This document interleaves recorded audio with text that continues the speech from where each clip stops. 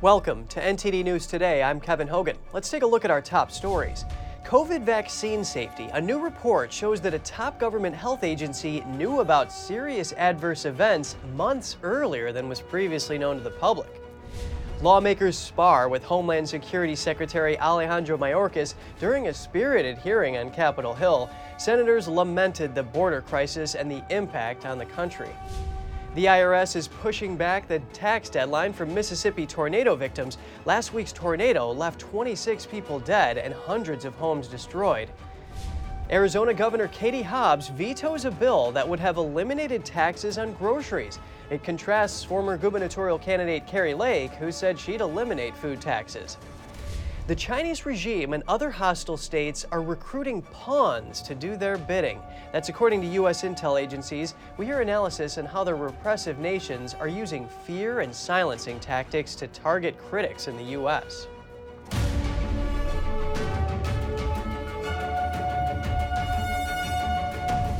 The CDC now says it found safety signals for the COVID vaccine months earlier than previously known to the public.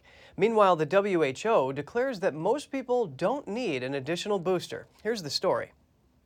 The Epoch Times this week published files obtained from the CDC via a Freedom of Information Act request. The files show that in May of 2022, the CDC found more than 700 signals that the vaccines could cause adverse events. Such adverse events include acute heart failure and death. It was previously thought the CDC detected the signals in July 2022. When the CDC conducted its first analysis, employees identified more than 200 signals for Pfizer's shot and 93 signals for Moderna's vaccine. Senator Ron Johnson, the top Republican on the Permanent Subcommittee on Investigations, said federal health agencies have ignored the flashing alarms of their own safety surveillance systems since early 2021. They have ignored my oversight letters and lied about what analyses they have performed. It is well past time for the American public to be told the truth. NTD reached out to the CDC for comment but didn't immediately hear back. Also on Tuesday, the WHO issued new guidance saying most people don't need an additional COVID-19 booster. The organization says the medium priority group are still advised to get a primary series and one booster. But the WHO is not recommending additional boosters, given the comparatively low public health returns. The updated guidance is a change from before, when the WHO recommended additional boosters for the medium priority group, which includes adolescents with comorbidities. A WHO official said in a statement, countries should consider their specific context in deciding whether to continue vaccinating low-risk groups, like healthy children and adolescents, while not compromising the routine vaccines that are so crucial for the health and well-being of this age group. And the CDC is now also advising against a second updated booster. That's after some people have pushed to be able to get multiple updated boosters. Addressing such people, the CDC said this week that it recommends against more than one of the new shots. The CDC says it will continue to closely monitor the data. The FDA just approved a drug to treat opioid overdose to use without a prescription. That's a first in history. Drug maker Emergent Biosolutions sells the nasal spray under the brand name Narcan. Emergent says it will make Narcan available on U.S. shelves and online by late summer. Drug-related overdoses are a major cause of accidental deaths in the U.S. Official data counted more than 100,000 in 2021. The drug can quickly reverse or block the effects of opioids and restore normal breathing, especially if taken within minutes of the first signs of an overdose. Its over-the-counter approval paves the way for easy availability of the life-saving medication. Fired-up lawmakers pressed Department of Homeland Security Secretary Alejandro Mayorkas during testimony yesterday. NTD's Daniel Monahan has the story. Mayorkas appeared before the panel a week after the DHS launched Operation Blue Lotus. That's a strategy designed to curtail the volume of fentanyl flooding into the United States. Senator John Cornyn blamed the policies of the Biden administration under Mayorkas for record fentanyl overdose numbers. The senator brought up the deaths of 2 teens. Mr. Secretary, would you like to take the opportunity here today to apologize to these parents? Customs and Border Protection seized a record high of nearly 3,000 pounds of fentanyl along the southern border last November. 3 years ago, border agents were claiming around 380 pounds of fentanyl each month. Senator Ted Cruz repeatedly tried to get Mayorkas to admit there is a crisis at the border. He then pointed to a photo of colored wristbands, inquiring whether the secretary knows what they are. When Mayorkas replied that he didn't know, Cruz called the secretary incompetent for his lack of knowledge. Because the illegal immigrants wear them. The drug cartels, every color corresponds to how many thousands of dollars they owe the cartels. You have turned these cartels into multi-billion-dollar criminal organizations, and these are modern-day leg irons, because these are children being sold into sex slavery, and you don't even know what they are. Overall, Border Patrol agents have encountered nearly 5 million migrants at the U.S.-Mexico border since Mayorkas took office. Senator Lindsey Graham reacted. On your watch, Mr. Secretary, we've gone from the lowest illegal crossings in December 2020 to all-time highs. Graham also cited the record fentanyl numbers and highlighted other issues. On your watch, more terrorists are coming into the country on the watch list than any time we've been measuring these things. On China, Mayorkas acknowledged that the number of Chinese national encounters at the southern border has increased significantly. Senator Josh Hawley pointed out that the increase is 900%. Are any of these people who came in this bus, these Chinese nationals, members of the Chinese Communist Party? Mayorkas assured Hawley that anyone deemed to be a threat is detained during their removal proceedings. Republicans have repeatedly called for Mayorkas to step down, while 2 House members introduced articles of impeachment against the Homeland Security Secretary. Mayorkas has repeatedly said that he will not resign. He acknowledged the challenges faced at the border, but says his department is surging increased personnel, facilities, and other methods of support. Daniel Monahan, NTD News. The fire at a Mexican migrant facility that killed 38 people was allegedly started by the migrants themselves. Most of them were from Central and South America. NTD's Cos Temenes has more on the story. Mexican President López Obrador said the fire was started by migrants who protested after learning they would be deported. Surveillance video footage obtained by U.S. media outlets shows what appeared to be guards walking away during the blaze, as the room filled with smoke. Mourners held a vigil outside the offices of the Mexican National Migration Institute in the border city of Ciudad Juárez. To all of those people who died, the guards could have opened the gates because there was only a few meters between the gate that separated them from the migration officers. They didn't open the gate, leaving them locked in. Migrants and activists protested outside the migration center on Tuesday.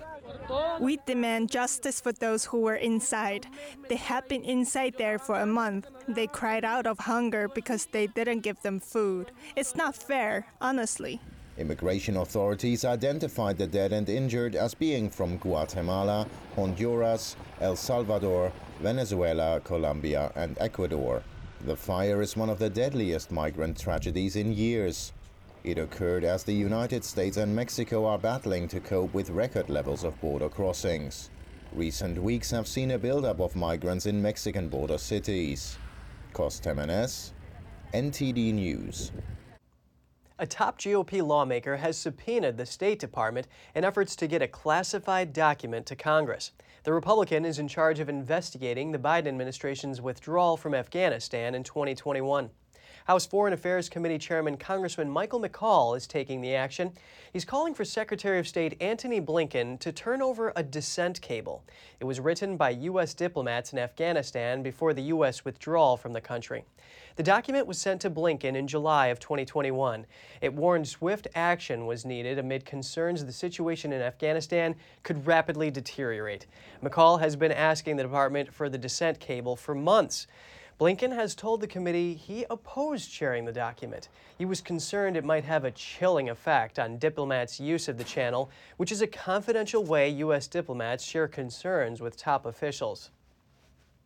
The frenzied final weeks of the U.S. withdrawal from Afghanistan included a suicide bombing that killed 13 U.S. service members and more than 100 Afghans at the Kabul airport. The Internal Revenue Service has announced tax relief for Mississippi residents and businesses impacted by the recent tornadoes and severe storms. The tax relief extends the deadline for filing individual and business tax returns, as well as making tax payments until July 31st, 2023. An estimated 55,000 people live in the 4 counties covered by the IRS's action. Taxpayers who suffered losses in a federally declared disaster area can claim them in the year the loss occurred or in the previous year. The powerful Twisters rolled for 70 minutes on the ground as it traveled 59 miles on Friday night through parts of Mississippi. It was classified in preliminary reports as an EF4 tornado, meaning its winds might have reached between 166 to 200 miles per hour. Some 26 people were killed in the tornado and many homes were destroyed. The Arizona governor vetoes a Republican-led bill that would have banned municipalities from taxing groceries. The intent was to help Arizonans struggling with soaring inflation. The bill echoed promises made by Republican gubernatorial candidate Kari Lake, who proposed eliminating all taxes on groceries as well as rent in the state. Republicans said it would put money back into the pockets of Arizonans who are battling with rising inflation. Republicans say 65 of Arizona's 91 cities and towns levy a sales tax of up to 4% on food for home consumption. Democrats and cities across the state opposed the bill. They argued it would be problematic for city budgets by cutting off revenue they generate from food sales. Democratic Governor Katie Hobbs ultimately sided with them. California has made it easier to impose penalties on oil companies. The governor signed a law yesterday giving the state's Energy Commission oversight to determine potential price gouging. It comes after Governor Gavin Newsom accused oil companies of price gouging last year, even when crude oil prices started to decrease. In a press conference Tuesday, Newsom called it, quote, one of the greatest rip-offs in modern American history. State legislators who worked on the bill say it will bring transparency to how oil companies are coming up with pricing. The law is expected to go into effect in 90 days. The Biden administration is moving ahead with a massive drilling auction today. They're trying to lease or sell off more than 73 million acres of waters in the Gulf of Mexico to be used for offshore oil and gas drilling. Senator Joe Manchin forced the administration's hand when he added the sale to last year's Inflation Reduction Act, a major climate and energy bill the president signed. In its environmental impact analysis for the sale, the administration estimated the drilling could emit about 21 million metric tons of carbon dioxide. Environmental groups say that analysis is flawed, and they take issue with the size and scope of the sale, saying nothing in the Inflation Reduction Act said it had to be so many acres. They have filed a lawsuit trying to stop the sale. An Interior Department spokesperson declined to comment on the auction. This comes just weeks after the Biden administration's decision to green-light the Alaska oil drilling Willow project. A toxic chemical-filled barge broke loose on the Ohio River and partially sank. Authorities haven't reported any leaks so far. 10 barges in total broke free from a tugboat in Kentucky. 7 have been recovered. The remaining 3 are pinned against a dam, including one containing 1,400 tons of methanol. Methanol is an extremely poisonous chemical, but authorities believe it would dilute quickly if any leaks occurred. However, some fish die-off would be expected. The other barges were carrying soy and corn.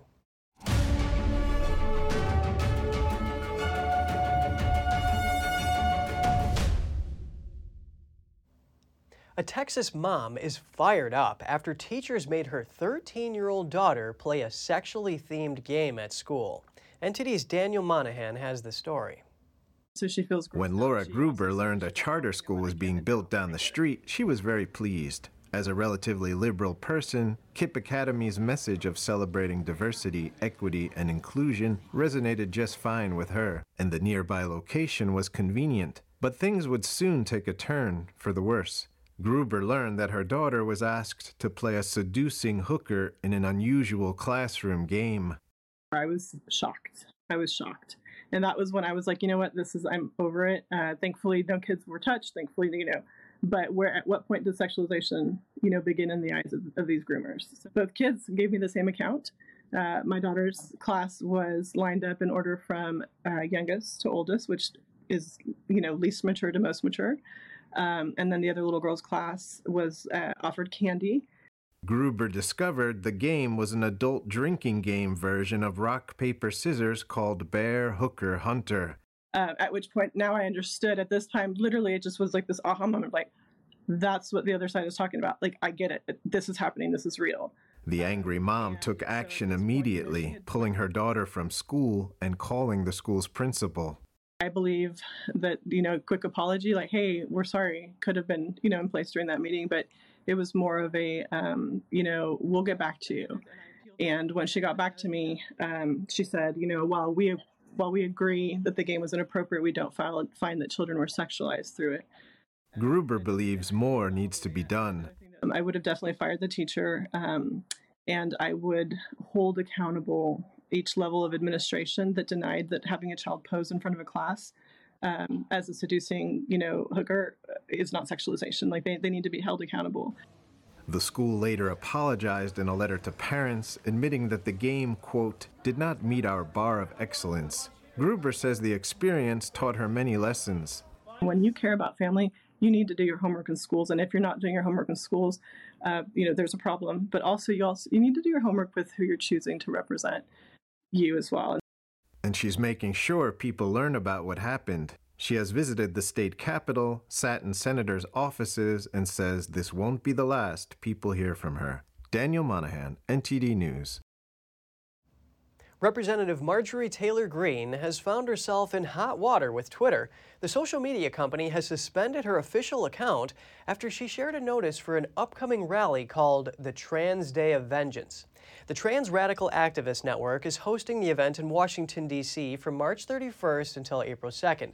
Greene alleged that Antifa was organizing the event in her post. Twitter's head of trust and safety says the company removed images of the poster from multiple accounts. They said the language vengeance could incite violence. Greene complained about the suspension on her personal account. She said she was exposing the Trans Day of Vengeance a day after a school shooting committed by a transgender shooter. Twitter said her official account will be restored in a week. Elon Musk has joined a group of experts who are worried about the impact of artificial intelligence on society. He's among over 1,000 people to sign a letter calling for a pause in developing AI systems stronger than OpenAI's GPT-4. Tune in at 5 o'clock Eastern to NTD's Business Show for more. Arkansas is suing Meta and TikTok. The state claims the social media giants are making their platforms manipulative and addictive to children on purpose. The lawsuits allege that both companies violated the state's Deceptive Trade Practices Act. That law makes it illegal to engage in false or deceptive business practices. Arkansas says Meta creates their products using complex algorithms designed to exploit human psychology, cause addiction, and maximize user screen time. The lawsuit against TikTok alleges that TikTok routinely exposes the data of Arkansas consumers to access and exploitation by the Chinese Communist Party. The issue of abortion is front and center once again, as a federal court considers a potential ban on abortion drugs. Today, we hear the story of an abortion survivor and her journey to forgiveness. 44-year-old Jennifer Milbourne was born and raised in Champaign-Urbana, Illinois by her birth mother's sister and her husband. She always knew she was adopted, but it wasn't until when she was 19 that she learned her birth mother had tried to abort her. And I was very ashamed because I didn't want anyone in the world to know that I was that unwanted, that someone didn't want me to the point to where they were willing to take my life. And I definitely wrestled with a bit of shame and guilt over it. Milbourne's birth mother was unmarried at the time and was 16 weeks pregnant when she went to a rural abortion clinic. But the baby's head was larger than expected and didn't fit in the vacuum tube, so the clinician had to pull back. The abortionist sent my birth mom home saying, we tore the embryonic sac, more than likely you're going to miscarry. And since she was an alcoholic already, they probably figured, of course she'd miscarry. Milbourne buried her pain and shame for a decade. She eventually shared her truth with her husband, and soon after, a spiritual experience prompted her to think about forgiving her birth mom. I was actually cleaning my bathroom floor, listening to worship music, and I sensed, I kind of heard, that inside voice we have, that I needed to forgive my birth mom. And I tried several times to ignore that small voice, and I realized I am having a moment with God himself. And so I just started sobbing And I felt that unction to utter the words, I forgive her, so I did. Advocating for life has now become Milbourne's passion and purpose. She has since met other abortion survivors and joined a nonprofit called Abortion Survivors Network. She thanks God for saving her life. For him to save my life, I owe him everything. And I want to speak out for all those that didn't make it, that should have made it, who shouldn't have perished the way that they did. You know, abortion isn't just about the mother, it's about the baby. Milbourne represents fellow abortion survivors at every annual March for Life rally. She argues that the overturning of Roe v. Wade was a good step in the right direction, but there is still work to be done. Abortion is a very selfish type of medical procedure. In fact, it's the only medical procedure that when a doctor fails, a life is saved. Milbourne said she's fully forgiven her birth mother now, and noted that her birth mother was also a victim of the abortion industry, just like she herself was. Idaho is looking to toughen up its abortion laws. A bill which just passed the state house would create a new crime called abortion trafficking. That means arranging an abortion for a minor without parental consent or providing a minor with abortion pills without such consent. The bill would also criminalize anyone transporting a pregnant minor to get an abortion, which would also include traveling to other states. Abortion trafficking would be a felony, with punishments ranging from 2 to 5 years in prison. A casino employee in Colorado is accused of swiping $500,000 from her employer. The suspected theft at the Monarch Casino near Denver happened on March 12th, but the employee, Sabrina Eddy, says the accusations against her are false. She told investigators she received text messages she thought had come from one of her bosses. Eddy says the caller told her the casino was having trouble with a delivery and would be in breach of a contract. She said the caller instructed her to take the money and hand it over to a lawyer. Eddy met up with the man at the hospital. When she returned to the casino, she said she received another text that she needed to get more money. Eddy claims she did nothing wrong and was simply following orders from her employer. But for now, the Gilpin County Sheriff's Department isn't buying her story, and she is behind bars there. Coming up, Taiwan's president says she won't back down from her international trip despite Beijing's threats. She's scheduled to speak to U.S. House Speaker Kevin McCarthy. Hong Kong drops in its ranking as global financial center. Singapore ascends to Hong Kong's former rank, and San Francisco is close behind. We'll have the details soon when we return.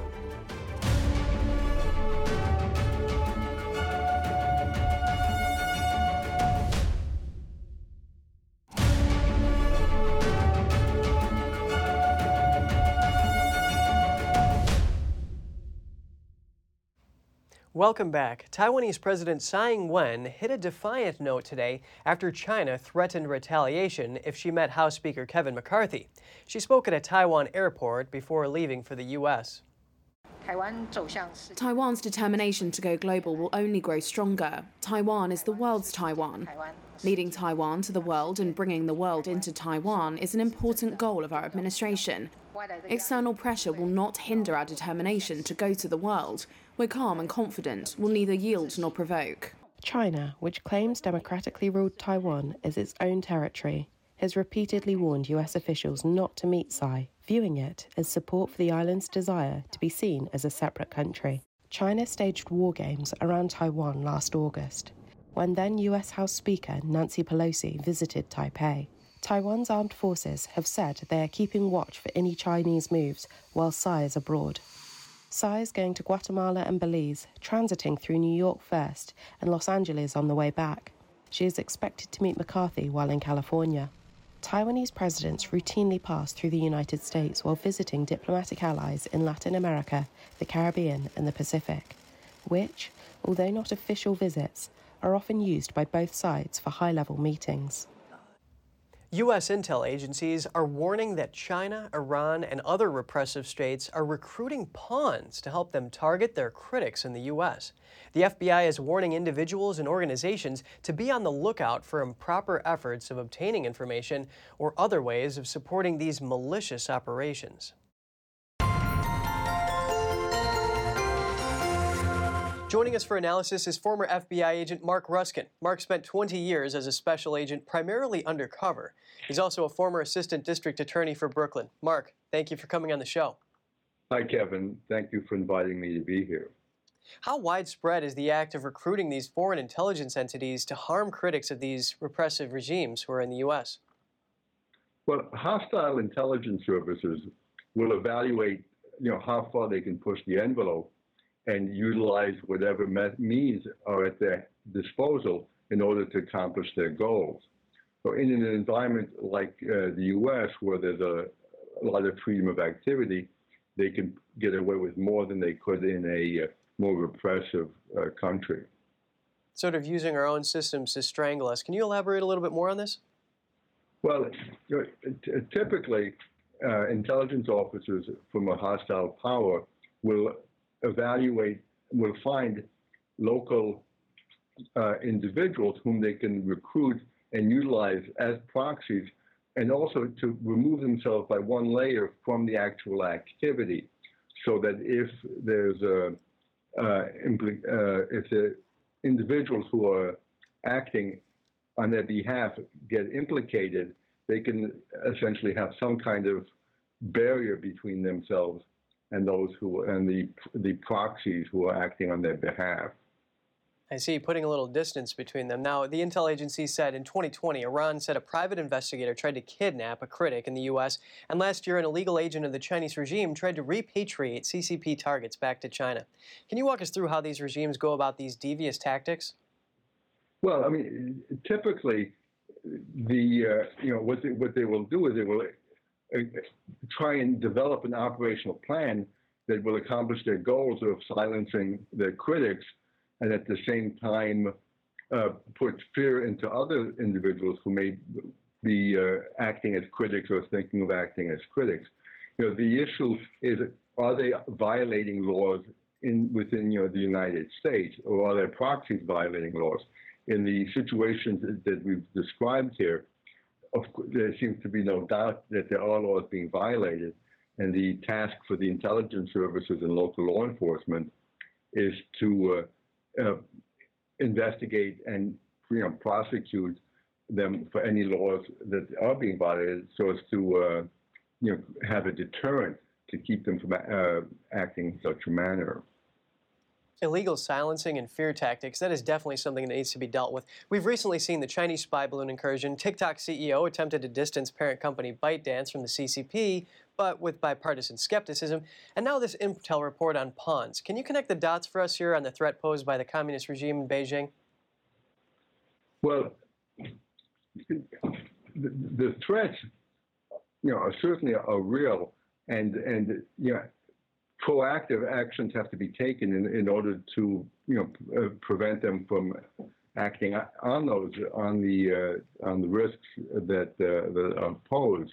The utilization of pawns and proxies has been going on for a long time. The bulletin that just came out is essentially a rehash of information that's been pretty commonly known within the intelligence and even outside of the intelligence community.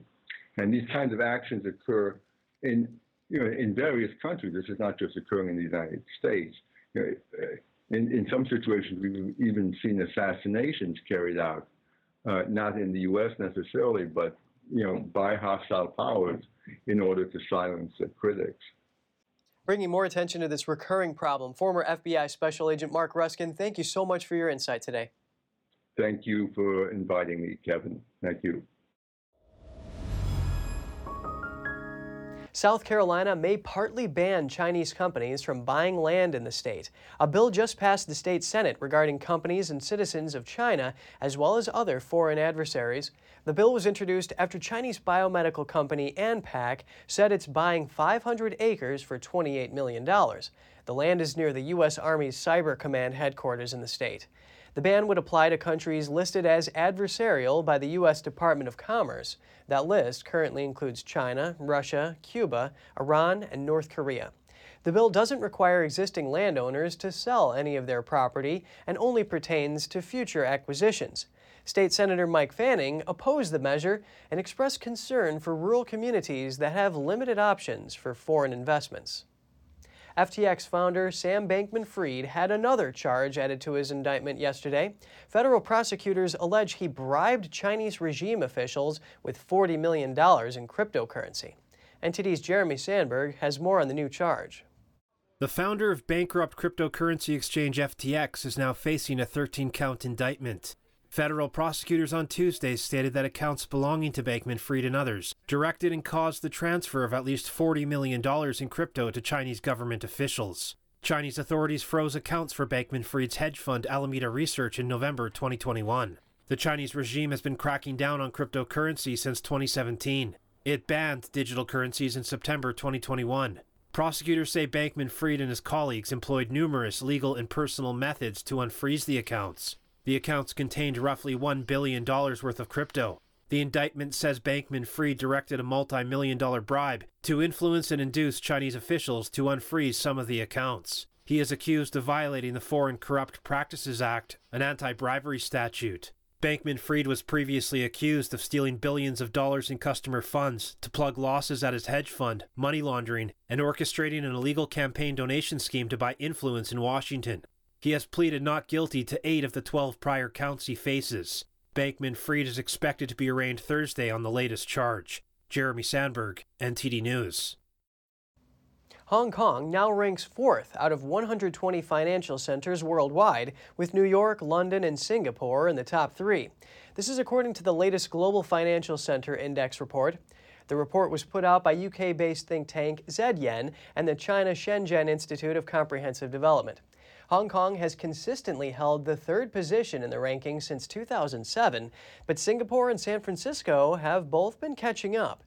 In the 2022 rankings, Singapore surpassed Hong Kong to take 3rd place, while San Francisco closely trailed behind, with only 1 point separating it from Hong Kong. Hong Kong's score as a financial technology center has decreased even more, and its ranking dropped 4 places, falling out of the world's top 10 financial technology centers. The report shows Singapore and Washington are replacing Beijing and Hong Kong in that ranking.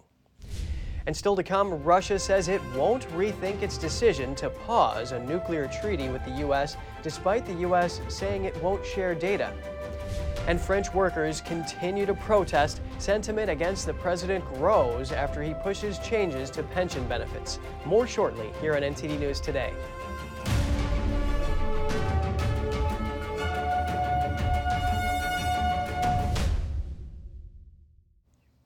The U.S. military is now flying its drones further south over the Black Sea. The shift comes as it collects intelligence on what's happening on the ground in Russia's invasion of Ukraine. The Pentagon made the change after a Russian jet collided with a U.S. drone earlier this month. U.S. military officials tell CNN that flying further south limits its ability to gather intelligence related to the war, although spy satellites can fill in some gaps. The new flight pattern puts U.S. drones further away from the Crimean Peninsula and the eastern portions of the Black Sea. While the U.S. still plans to fly in international airspace, the Biden administration has said it is trying to avoid any incident that could escalate into a direct conflict with Russia. Russia says it won't review its decision to suspend the nuclear treaty with the U.S. This is after Washington stopped sharing some data on its nuclear forces. The United States announced on Tuesday it would stop exchanging some information required by the START treaty. Russian President Vladimir Putin ordered Moscow to suspend its own participation in February. Russia says it will voluntarily stick to agreed limits on the number of nuclear warheads, regardless of what the U.S. does. The treaty was signed in 2010 and due to expire in 2026. It caps the number of strategic nuclear warheads that both countries can deploy. The U.S. and Russia are the world's largest nuclear powers. Russia's defense ministry said on Wednesday it had begun exercises with its intercontinental ballistic missile system and several thousand troops. The United States has replaced Russia as the biggest supplier of crude oil to the European Union. EU data office Eurostat says in December, 18% of the bloc's crude imports came from America. That's a big turnaround. Until recently, Russia was the bloc's top supplier of crude, accounting for up to 31% of total imports until the end of January 2022. At the time, the U.S. came at a distant second with a maximum 13% share. But Russia's invasion of Ukraine in February 2022 led to an upheaval in Europe's energy supplies. EU states slashed their imports of Russia's energy, and the bloc imposed sanctions on Russia's oil and coal exports. France is seeing the 10th day of nationwide protests and strikes. Tens of thousands marched in the streets of Paris and other cities while workers blocked train tracks and motorways. While unions plead with the government to pause its hotly contested pension reform, public frustration has evolved into broader sentiment against the president. NTD's France correspondent David Vives has the details. French protesters clashed with police in some cities as they marched across the country on Tuesday against President Emmanuel Macron's deeply unpopular pension bill. In the western city of Nantes, the boarded-up front of a bank branch was set on fire, while some demonstrators shot fireworks at police. In Marseille, protesters blocked train tracks for a while. In Paris, between 90 and 450,000 demonstrators took to the streets. Some media outlets have reported the protests are taking a turn, seeing an increase of violence and clashes with police. Demonstrators in Paris we spoke to confirmed this trend. I think there's a climate of violence that comes from above, clearly, and the demonstrations, I think, they are wanted by the government too, and we have someone on top who's obviously adding fuel to the fire. The protest started over the pension reform, and now I think it's a completely different protest. In any case, I'm here for more than just the pensions. I'm not just here to protest the reform. I'm here to protest against the person. There's a climate of violence. It's not fueled by the police. It's fueled by the state. It's the government that gives orders. It's the ministers who enforce and the prefects who carry out what they are asked to do. Many protesters say they are here not only because of the pension reform, but also due to Macron's attitude toward the people. The government repeated it would stand firm on the pension front, and the law would be implemented in September this year. This protester says the government's overriding parliament to implement the reform is a denial of democracy.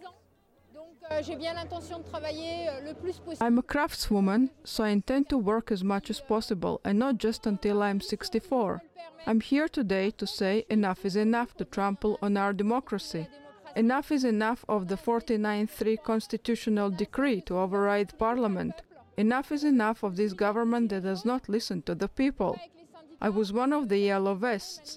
The government has attempted to minimize this movement and to bury it for years, and that's it. And today, I hope that will be more and more numerous each week to make our discontent known to Macron.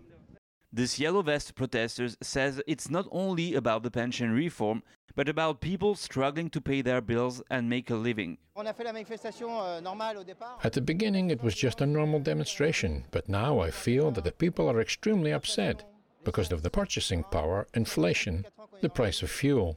It's always the same people, the MPs and so on, who always get away with their salaries, whereas we, at the end of the month, on the 5th of the month, we're running out of money, and we can't cope anymore, and we're here because it has to stop. It really has to stop.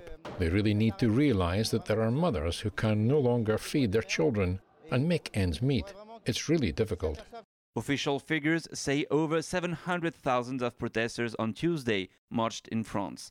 More demonstrations are scheduled next week. David Vives, NTD News, Paris. Meanwhile, in Northern Ireland, authorities have raised the terror threat level from substantial to severe, meaning an attack is highly likely. The threat level was reduced only 1 year ago. Northern Ireland Secretary Chris Heaton-Harris announced the change and urged the public to remain vigilant, but not be alarmed. He cited a small number of individuals who remain determined to use politically motivated violence. The move comes after a series of incidents targeting security forces in Northern Ireland, including the attempted murder of a senior police officer last month. He remains in critical condition in the hospital after the attack. A group called New IRA claimed responsibility for the shooting, as well as an attempt to kill 2 police officers with a bomb last November. Many are still in temporary camps after the earthquake in Turkey and Syria. A Swedish nonprofit is providing emergency shelters which can be built in under 6 hours. NTD's Andrew Thomas has the details. The magnitude 7.8 earthquake on February 6th killed more than 52,000 people. The majority of the fatalities were in Turkey. More than 100,000 buildings either collapsed or were severely damaged. In Hassa, some 90 families have been given a safe haven. In Turkey, it's freezing cold at nights. You know, you need somewhere to stay dry and to stay warm. People are sleeping in their cars, on the streets, and, you know, under very temporary rubble shelters, right?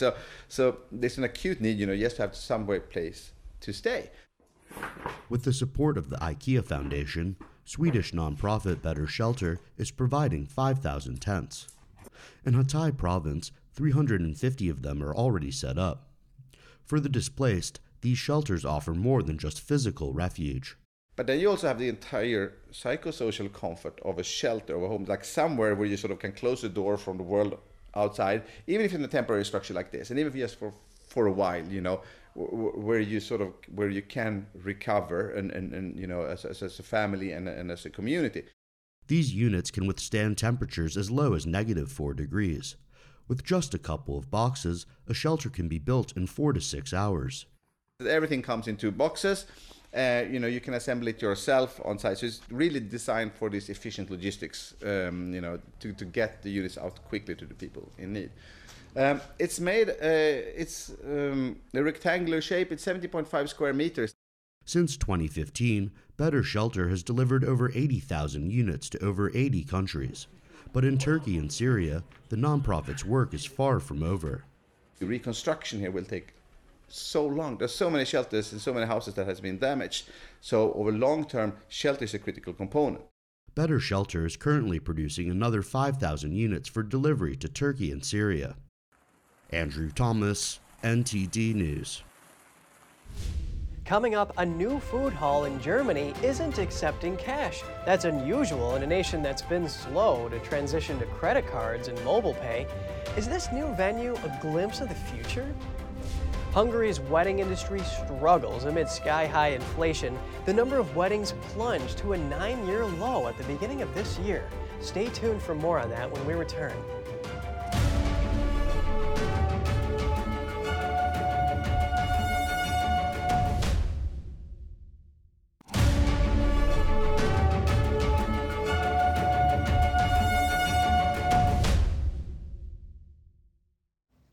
Good to have you back with us. European Union countries gave final approval yesterday to a landmark law ending sales of new carbon dioxide-emitting cars in 12 years.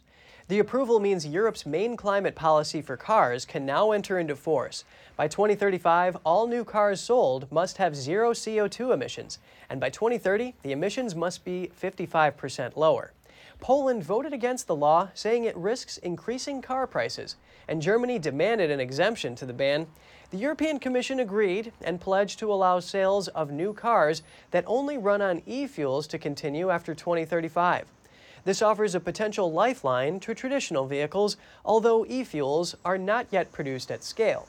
E-fuels are produced by synthesizing captured carbon dioxide emissions and hydrogen produced using carbon-free electricity. In Germany, and especially its capital Berlin, many shops and restaurants only accept cash. But a new food hall would mark the beginning of the end for the paper notes. NTD's Andrew Thomas has more. This is the Manifesto food hub near the city's Potsdamer Platz. Surprisingly, there aren't any bratwurst or schnitzel. Instead, the 22 vendors serve food from all around the world. We're trying to create kind of a marketplace atmosphere with a bit of an elevated experience. So think about your favorite food markets in the world or street food markets in the world. We have that kind of atmosphere because it's a bit dynamic, it's lively, but at the same time, we wanted to make that a bit more refined. What you won't find is a vendor that accepts cash as payment. The whole place is completely cashless, something new for the German capital. The first imperative was to provide a hygienic place to eat where you didn't have to kind of exchange notes and coins with the vendors, where you don't know where that money's been. And so cash is dirty, so we don't want it in the market. According to the German central bank, cash is still the most popular way to pay for goods and services. In 2021, 58% of all payments were cash, down from 74% in 2017. For Barry, there was no question about making Manifesto cashless. The other benefits of having a cashless environment and particularly because of the pandemic, it's grown in popularity around the world, is safety. We've had very little instances of petty theft in our locations. In the German capital, most people seem fine with just cashless payments. There are just a couple of concerns. The problem with smaller children is that they don't have an overview. For example, if you give a child a credit card, you can't see how much they've spent. It can also be that the card is then blocked because too much has been spent. Cash is still king in Germany, but its reign could be nearing an end. Andrew Thomas, NTD News. Soaring inflation is leaving Hungary's wedding industry at the altar, with the number of weddings plunging to a 9-year low at the start of this year. NTD's Andrew Thomas has the details. Hungary's family support measures have fueled a recent boom in weddings, but the situation appears to be changing. I think everything has become a lot more expensive. We have exceeded our budget several times, but then someone says we only have a wedding once, and then we spend more on something and cut back on others, so we have to make compromises, but it's difficult. In January, the number of weddings recorded in Hungary fell to about 1,200, the lowest number since January 2014. The couples are facing more difficulties, many of them tell me. It is relatively easy to calculate with me, but many locations have told them that they could not take reservations as they are still working on their pricing for next year, so couples have to wait for that. Michal Toth is a master of wedding ceremonies. He says the number of nuptials will likely fall from last year's levels, and the weddings that do go through will likely be smaller. What we are seeing now is that the number of guests at weddings is dramatically decreasing.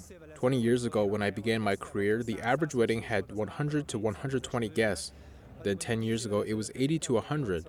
And now weddings with 60 guests are more frequent. Tamea Zabo and her fiancé got engaged in 2020. They were forced to forego a wedding reception due to the steep rise in costs. We agreed that we will have the wedding in Budapest, but only with a standing reception. There will be no wedding party. We are giving that up. We will only have a small familiar get-together and then go out with some friends for the night. Hungarian couples could be in for long engagements. Hungary's annual inflation rate hit over 25%, the highest in Central Europe. And the country is projected to have the European Union's highest average inflation rate at 16.4% this year. Andrew Thomas, NTD News. In southwest England, a couple is taking pride in their 3 children. They are now the world's smallest triplets to survive. The sisters were born in a hospital in Bristol at just 22 weeks into their mother's pregnancy. The mom says it was a shock, as she didn't even know she was pregnant until 3 weeks before delivery. The father describes the trio as smaller than a bag of sugar at birth, but now they have turned 2 years old. They entered the Guinness Book of World Records for being the lightest and earliest born triplets to survive until being toddlers. The parents are grateful to the doctors and nurses at the hospital. Because they were born earlier than viability, technically the hospital could have just turned around and gone, there's nothing we can do. Without Southmead and without Faith and the nurses, and I don't think the girls would have the life they've got now. These siblings spent most of their first year in the hospital with oxygen, incubation, and 24-hour care. 2 of them also have complex medical needs, like a heart condition that will require further surgery. The parents say despite the tough beginning, the triplets are among the happiest children. And coming up, a show of classical Chinese dance is touring the globe, inspiring audiences everywhere. We'll hear what they say after the break here on NTD News Today.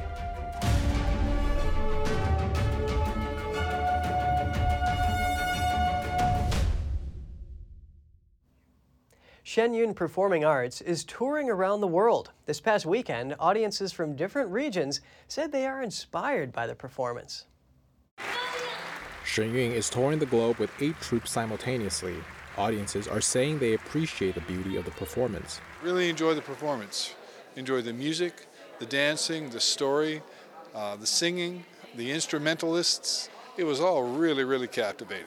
Fantastic, all across the board, everything. The orchestra, absolutely on point. The soloists, amazing. The dancers, the joy, the time and the effort that's put into their choreography and their dance, it's amazing. Yes, it is exciting. It is a beautiful, traditional culture with enormous artistic power. Wonderful, discipline, strength, and at the same time, the softness they bring to us. It was a very nice show, invigorating after a day of work. You can get here at night and live it all, and go home happy, peaceful, and at peace. Audience members took notes of Shenyung's mission to bring back China's 5,000 years of traditional cultures before communism. Yeah, I think we are all trying to find our histories and bring them forward, and I think Shenyun trying to do that and share with everybody and give the education for everybody to know the history is really important. I think this is indeed a very arduous task, and we are also grateful to Shenyun for such persistence over the years.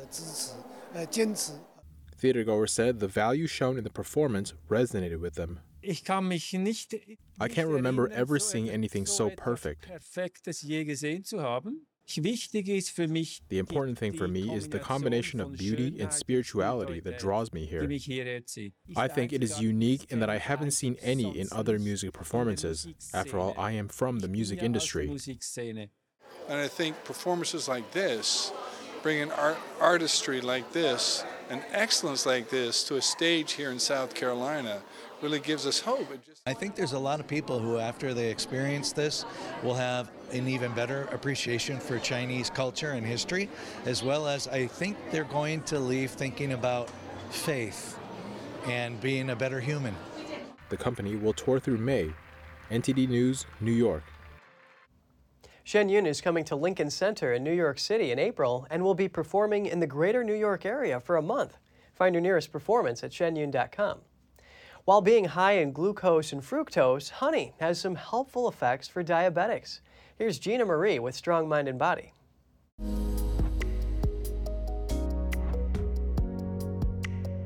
Honey can reduce blood sugar despite being roughly 80% sugar. Yes, you just heard me correctly. In addition to lowering blood sugar, honey can boost immunity and slow the aging process. Recently, researchers have shown that honey has a wide range of unexpected advantages. One example, if diabetics consume honey in moderation, it may significantly reduce their risk of developing heart disease. It may also reduce their risk of diabetes complications. Eating honey can also help with obesity and lower blood pressure. This can prevent diabetes. Honey has long been used in traditional medicine. It looks like the scientists are finally catching on and beginning to explain its advantages. So let's dive a little deeper. So, can diabetic patients eat honey? There is a long-standing misconception that diabetics can't use honey in their diets. This is because of the high amount of carbohydrates in its chemical makeup. So can they eat honey or not?